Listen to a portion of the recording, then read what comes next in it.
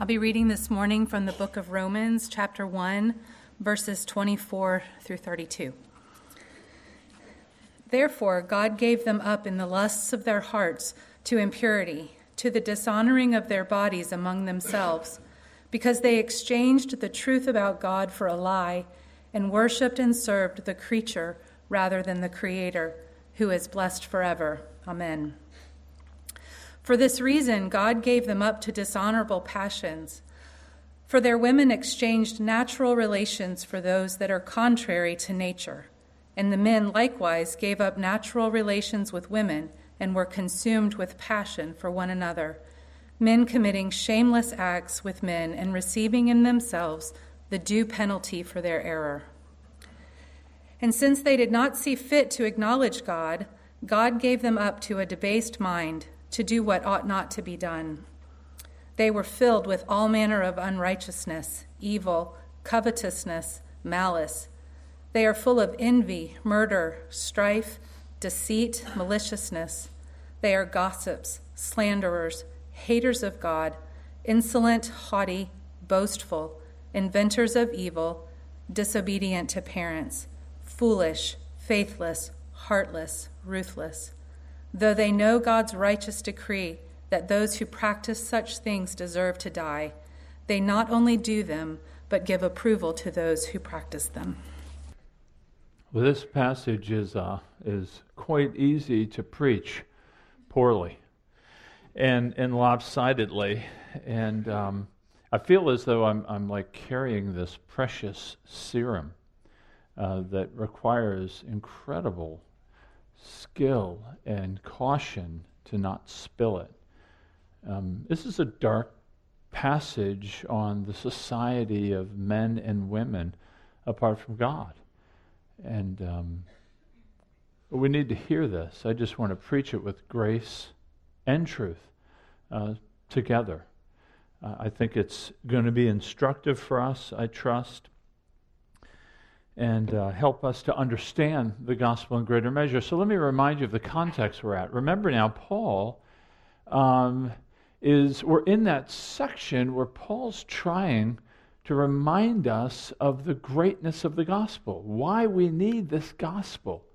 And so from chapter 1:18 all the way to chapter 3, verse 20, he's going to lay out plenty of reasons why we ought to be thankful and grateful for what he has done for us in God. He's trying to help us appreciate what we become all too familiar with, that this God-man has come to deliver us from what we've just read. And it all starts out in 1:18, where he begins to tell us that the glory of God has been demonstrated through creation. It's clear for all to see, and yet we've rejected him. We have rejected him, we've suppressed his truth, we've been ungrateful to his kindness, we have inverted his creation, we've exchanged him, we've replaced him with gods of our own making. And that's not done without effect. We learned last week why God is angry. He's angry at our rejection of his glory.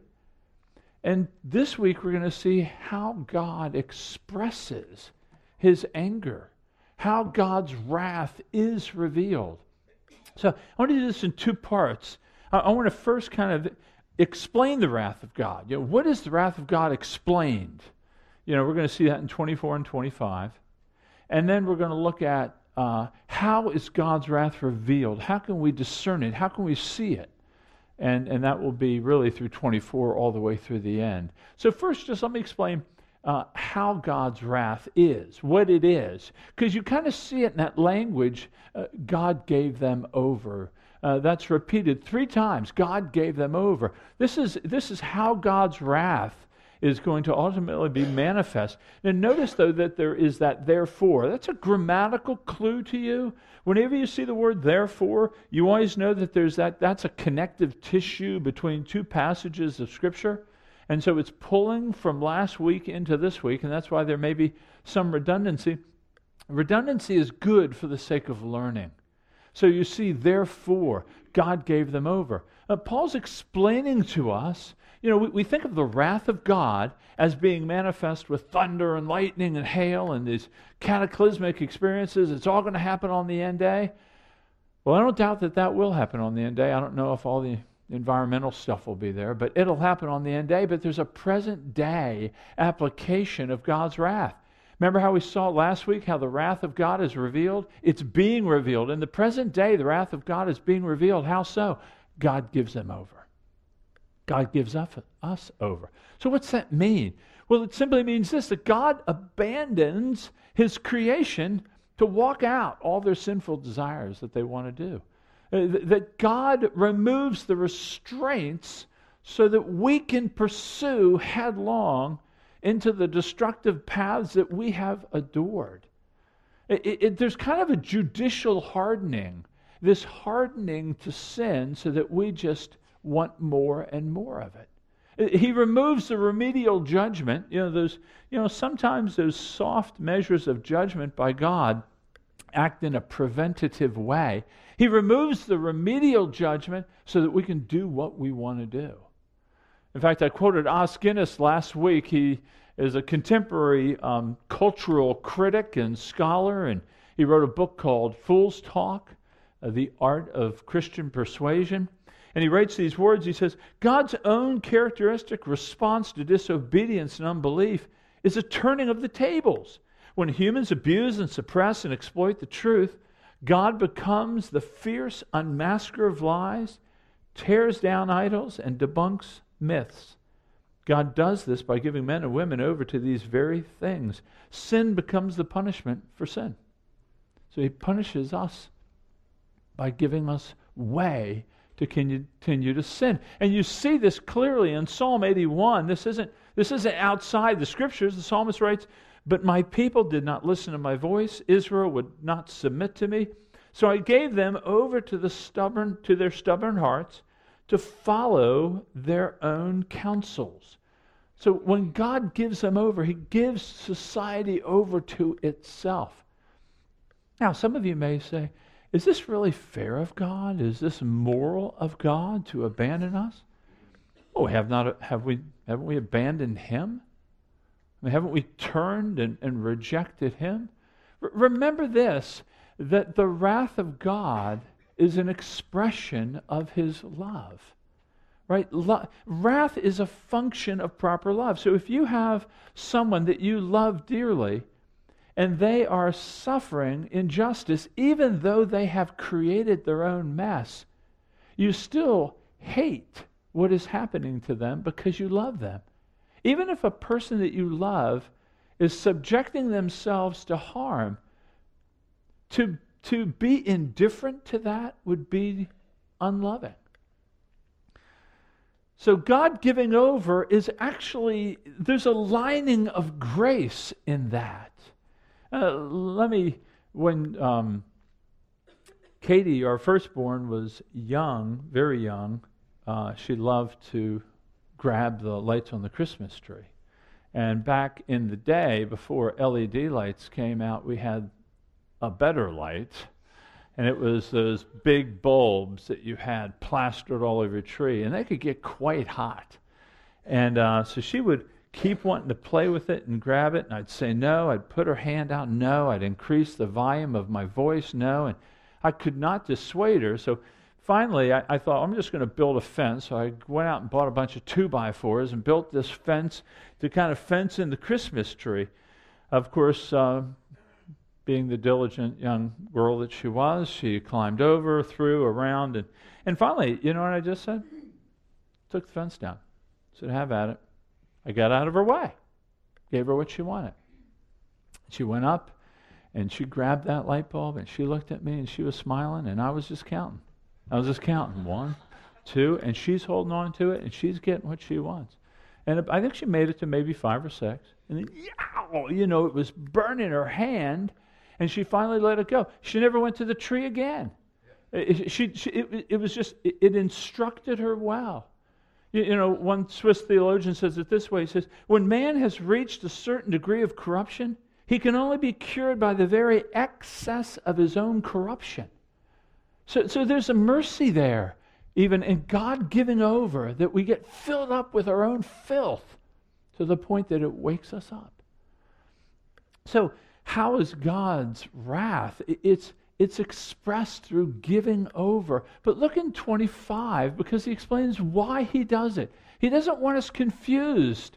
He says this, he says, because they exchanged the truth of God for a lie, and they worshipped and served the creature rather than the Creator. And notice how he says, who is blessed forever. In other words, Paul's saying how foolish we are.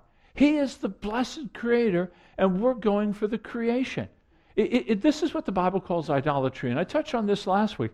The idolatry is just the exchanging of something of glorious value for something of very temporal, low value. This is the nature of idolatry. It's exchanging the truth of God, all of His glory, how we ought to live for His glory, and we exchange it for a lie, a distortion of God.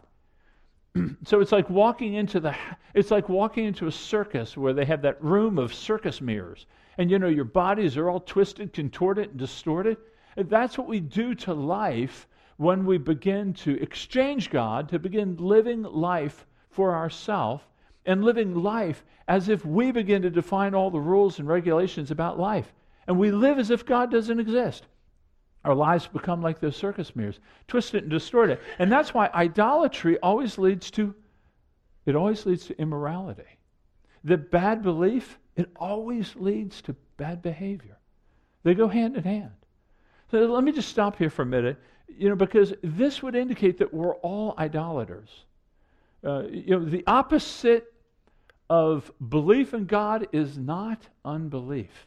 It's belief in lesser gods. In other words, we all have faith.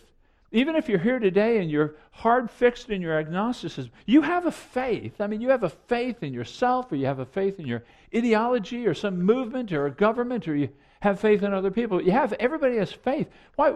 We're all human beings. We all worship something. We all have to live with an order to life. We all have priorities here. And whatever we prioritize, that becomes the target of most meaning and purpose to us. And we begin to pursue that. Now, for you, it may be money. Money provides security for many. Maybe for you, it's intellectualism. That is a source of power. Perhaps for you, it may be work. Idolatry of work, because it produces some sense of well-being. Or it's sex. I want just some form of transcendent pleasure. It can be any sort of thing or person. But we're all worshipers. And Martin Luther said it this way, that anything that your heart clings to and it relies on, that's your God. The problem with this, of course, is that idolatry can never satisfy. And that's why we need more, and we need more, and we need more. Because the money, there's never enough. Sex, there's never enough. Control, there's never enough. Idolatry just begs you to just work your way like a corkscrew deep into the ground. You can never be satisfied with it. And in this is the wrath of God. That's the wrath of God. J.I. Packer is a contemporary theologian. He writes these words. He says, "To those with eyes to see, tokens of the active wrath of God appear."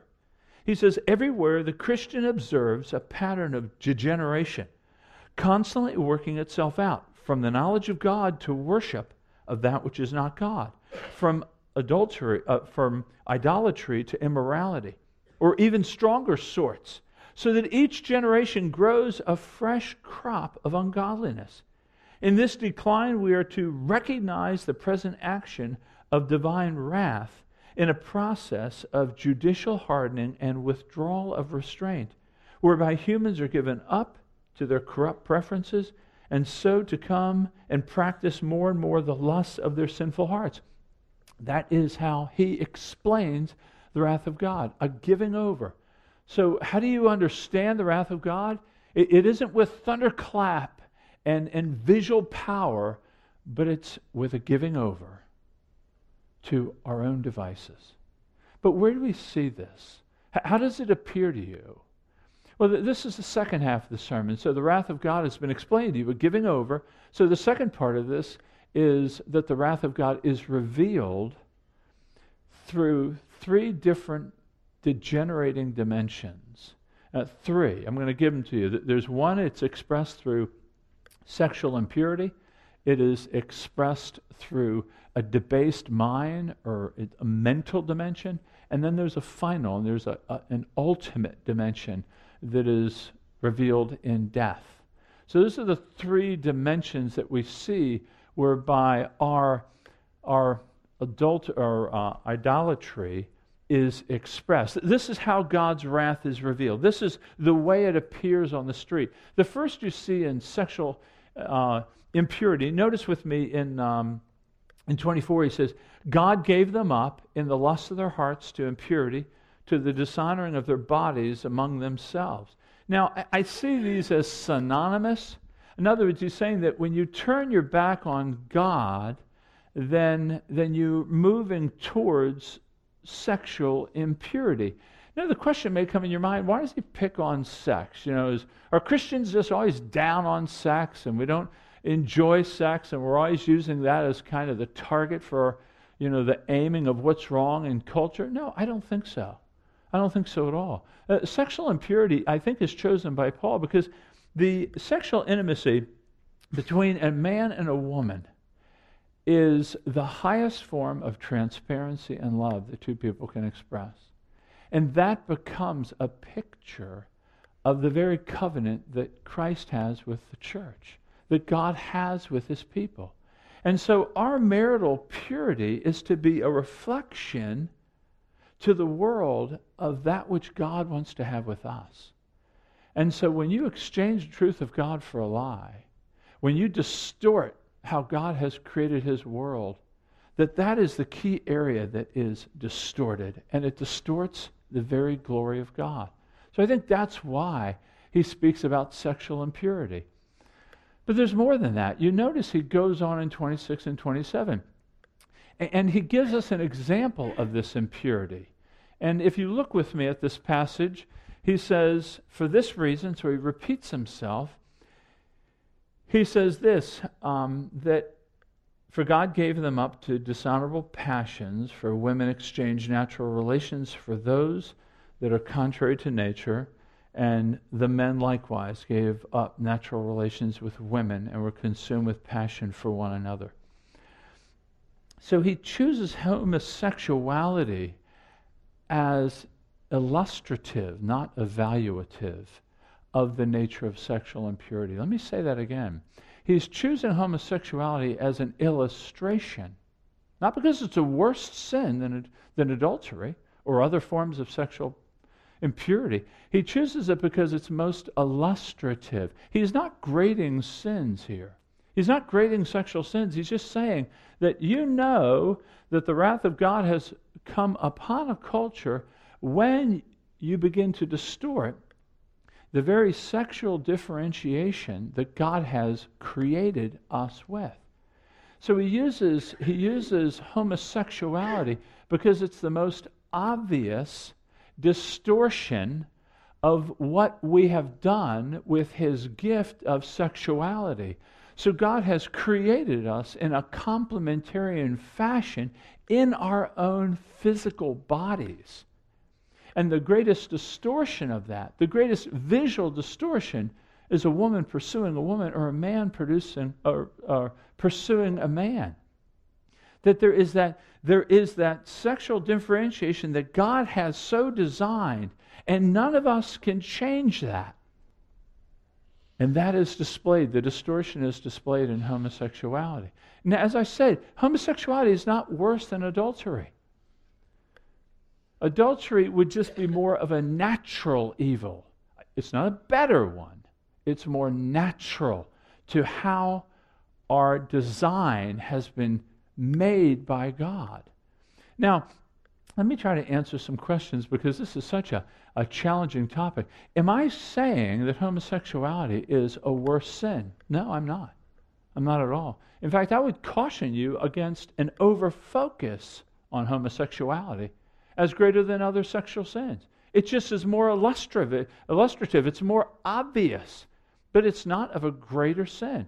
So we don't see it. We don't use some gradation method over sexual sins. They're all being implied here in the lust of the hearts, impurity, and in doing dishonorable things with our body. So no, I don't think it's the worst sin. Am I saying that AIDS is a direct result of God's judgment on homosexuality? No, I'm not saying that either. In fact, I think it's a very hazardous thing to try to draw some one-to-one relationship with a specific sin and a specific disease. If you want to do that, then what is barrenness over? What sin caused that? Or cancer? When you begin to try to attach specific sins with specific diseases or problems in life, I think you ask for great, great problems. I don't think that's the issue. Now, saying that, I do believe that there is a sowing and a reaping principle. I do believe that. I believe that if a culture embraces prostitution and sexual promiscuity, that sexually transmitted diseases will increase, that crime will increase, that marital dysfunction will increase. Absolutely. I do see there to be a comparison. I just don't do the one-to-one relationship. Am I saying that homosexuality is the same thing as same-sex attraction? No, I'm not saying that either. In fact, I would argue that we make a terrible mistake when we equate a person who struggles with the same sex attraction with homosexuality, or even the person who is born with a specific gender, let's say male, and yet they have strongly feminine tendencies, that the way their minds work are more what would be considered of a feminine nature. I don't think either of those are sins. I don't think he's speaking about that. The old idea of an effeminate man being an abomination, I think that's a poor translation. He's not speaking about that. You know, as Vaughn Roberts, he wrote a book called Transgender. It's a great little book. It's a great introduction to the whole debate. Very balanced, very merciful, very kind, very truthful. He says there's a huge difference between men and women, but there's a huge difference between women and women. There's a huge difference between men and men.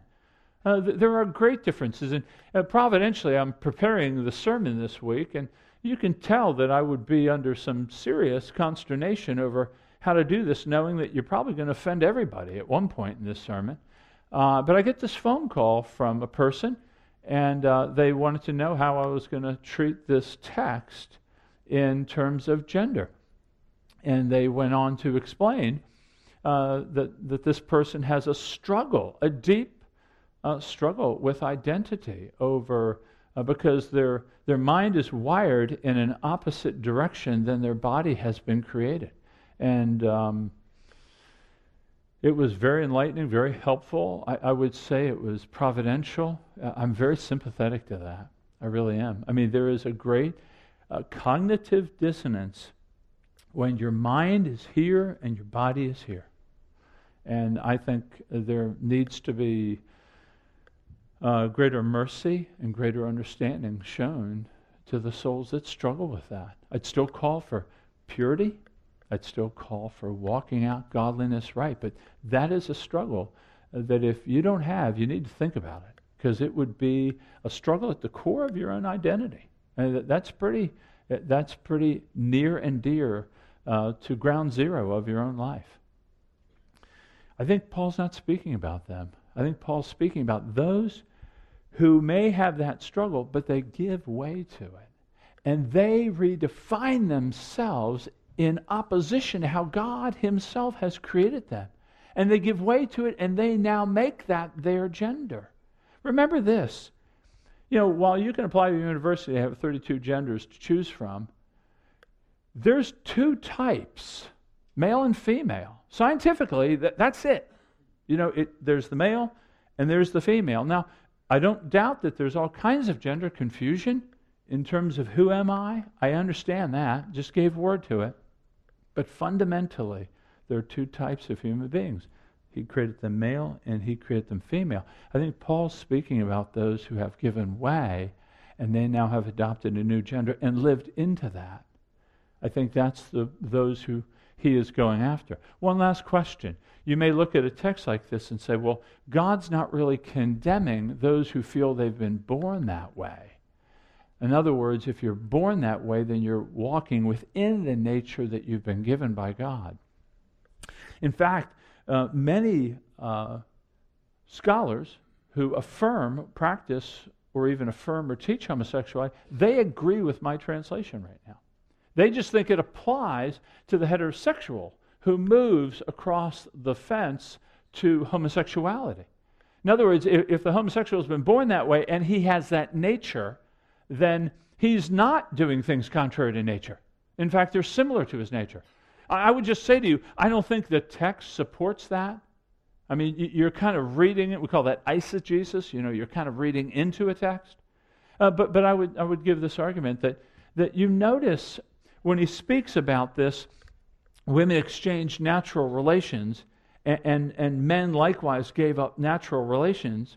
What he's speaking about is creation. You see all the creational language.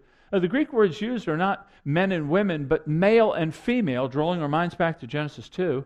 You see the language of birds and animals and creeping things. That's from Genesis 1:31. You see the word creator used in there. You see all this creational language because when Paul's talking about they gave up natural relations, it's nature as according to how God designed it, not how I feel my orientation is. It's a huge difference there. And by the way, for those who would say, yeah, but what Paul's going after really is the man-boy relationship that was often common within Roman culture. But you don't see that because Paul's speaking about women too. And others may say, well, he's really speaking about the slave-master, the master-slave, the exploitation. That he's really condemning homosexuality where masters are putting themselves upon their slaves. But you don't see that because in the text he says men were burning with passion for one another. So there's that bilateral relationship.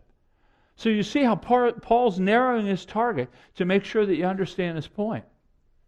So one evidence of God's wrath on a culture is the embracing and walking out of sexual impurity as illustrated but not solely defined by homosexuality. And I would just caution you, if you're a Christian here, I would caution you to not overfocus on homosexuality as the nature of wrath.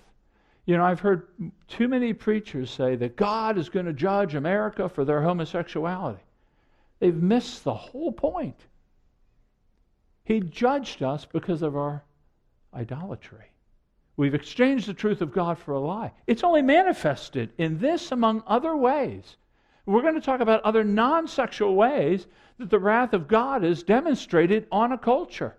And not just America, it's on the world. The world is under the wrath of God. That's the point. So go with me to the next one. We looked at the bodily dimension. Look at the mental dimension here. He says in 28, and listen to these words. When Kimmy was reading them, I was just being hit with this list of 21 vices.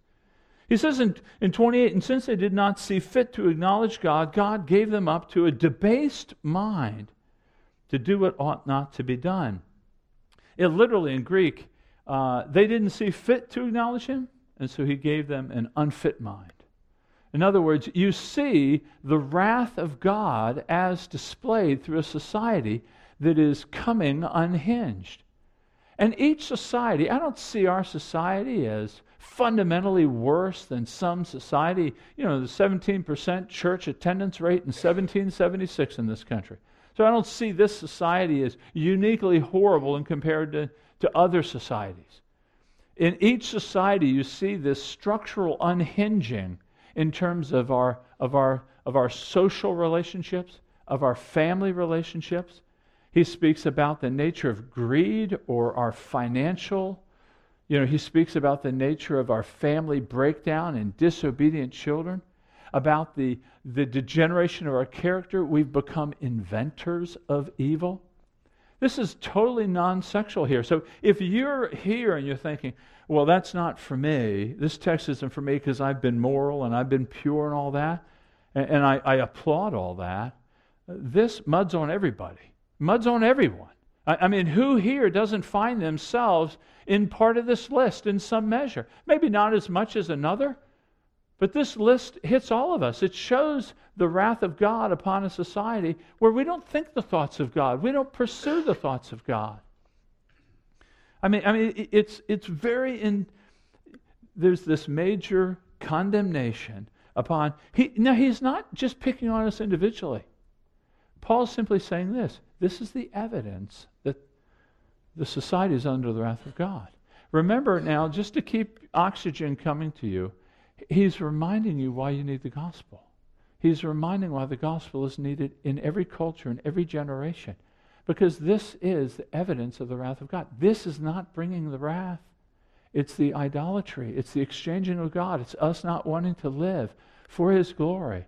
And what happens is, when God steps out of the way, we go to hell in a handbag. That's what it is. We just go apart. We fracture and break apart. And you see it in all these different 21 vices that were read for us. Now look at the final dimension. The final dimension is in 32, because it really speaks to the nature of death.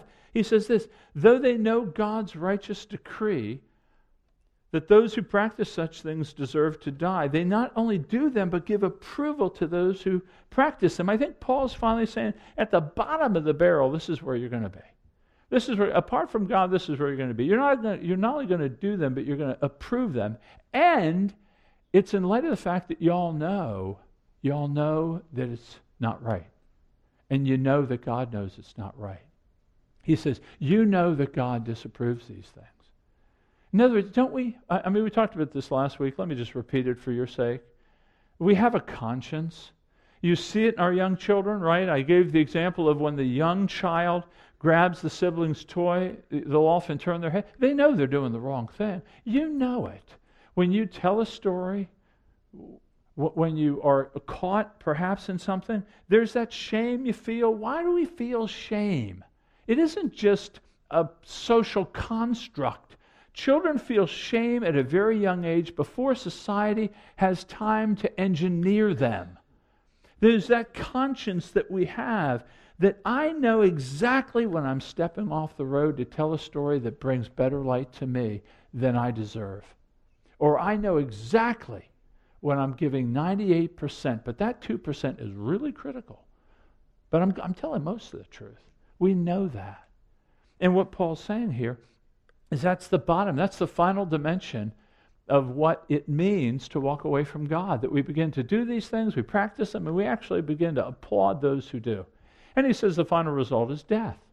Now, when we think of death as Christians, we don't think of death as simply the cessation of biological function. We don't think that way. What we think of death is we think it is that, but it's a result of our walking away from God. Don't we see that in Genesis 2? They had the tree of life, they would live forever in the garden. They walk away from God, they're out of the garden, they sin against God, and what's the first thing that happens in Genesis 4? You have family conflict, you have murder. And then in Genesis 5, read Genesis 5, it's a real yucker. You read through, and he died, and he died, and he died, and he died. Just goes right on through. Everybody that had been born, they're all dead. And they're not all dead because they didn't eat right, or they didn't exercise, or they worked at a hazardous job. They died because that's the foretaste of a judgment that God will give. Every time we go to a funeral, you can remind yourself, God's judgment's being revealed right now. Right now. It isn't just that he didn't make it through cancer. God's just telling us, this is the result of you walking away from me. So you can see why I struggle with preaching a text like this. It's a hard text to preach well because of its heaviness on us. What hope do we have? Well, we have a great hope. And this is for Christian here, and for those who are looking at Christianity, and you're truly interested in trying to figure out the more transcendent questions of life. Why am I here? Why do I exist? What should I be doing? This gives us hope. Remember the context of this whole thing? So Paul began this whole section with, I'm not ashamed of the gospel because it's the power of God to save all who believe. For in the gospel, the righteousness of God is being revealed against all ungodliness. The stuff that brought us here, a righteousness is now revealed in Christ that is ours by faith. And so we have to look to Christ to be delivered from this wrath. That's what the Bible teaches. Now, if you don't believe the Bible, then it probably seems like kind of screwy stuff to you. But at least the way the Bible explains it, and you see it, you've been with me in Romans, Paul explains the power of the gospel, and then we go right into what? The brokenness of men and women. But the hope we have is to look to Christ, that Christ himself delivers us from this wrath.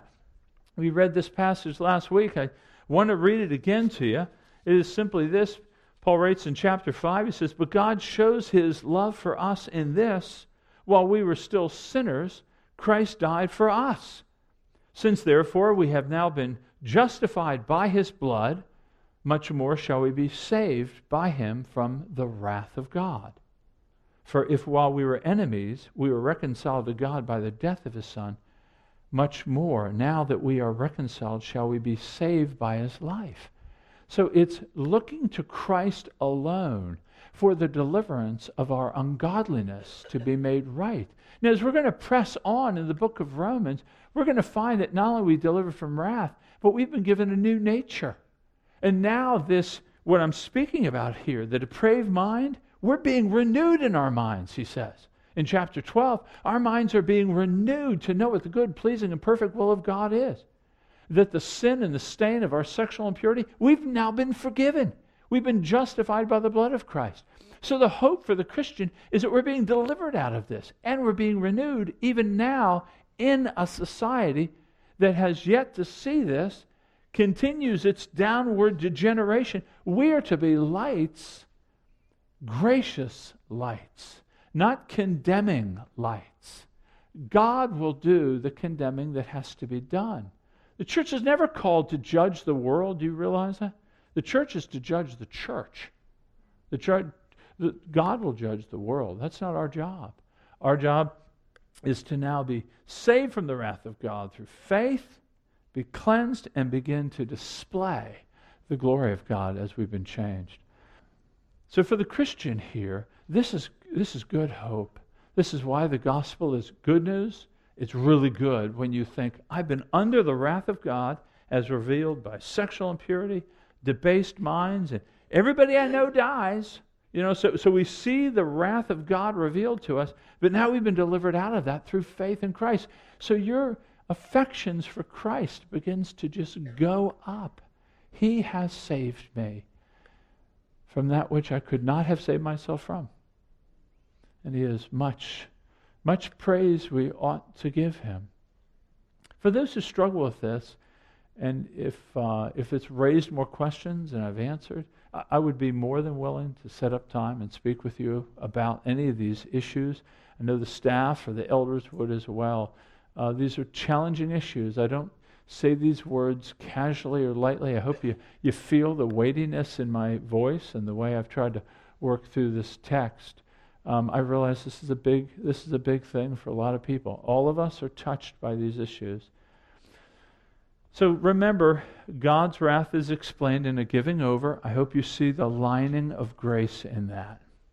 And then the manifestation of that anger, how that anger is revealed, is through these different ways. There's a physical dimension of depravity. There's a mental there's a mental dimension of depravity, and then there's that ultimate final dimension. So join with me now just for a few moments, and let's ask God for grace to understand this, to walk in light of it, to grow in our affections for Christ, and then I'll close this in prayer in just a minute.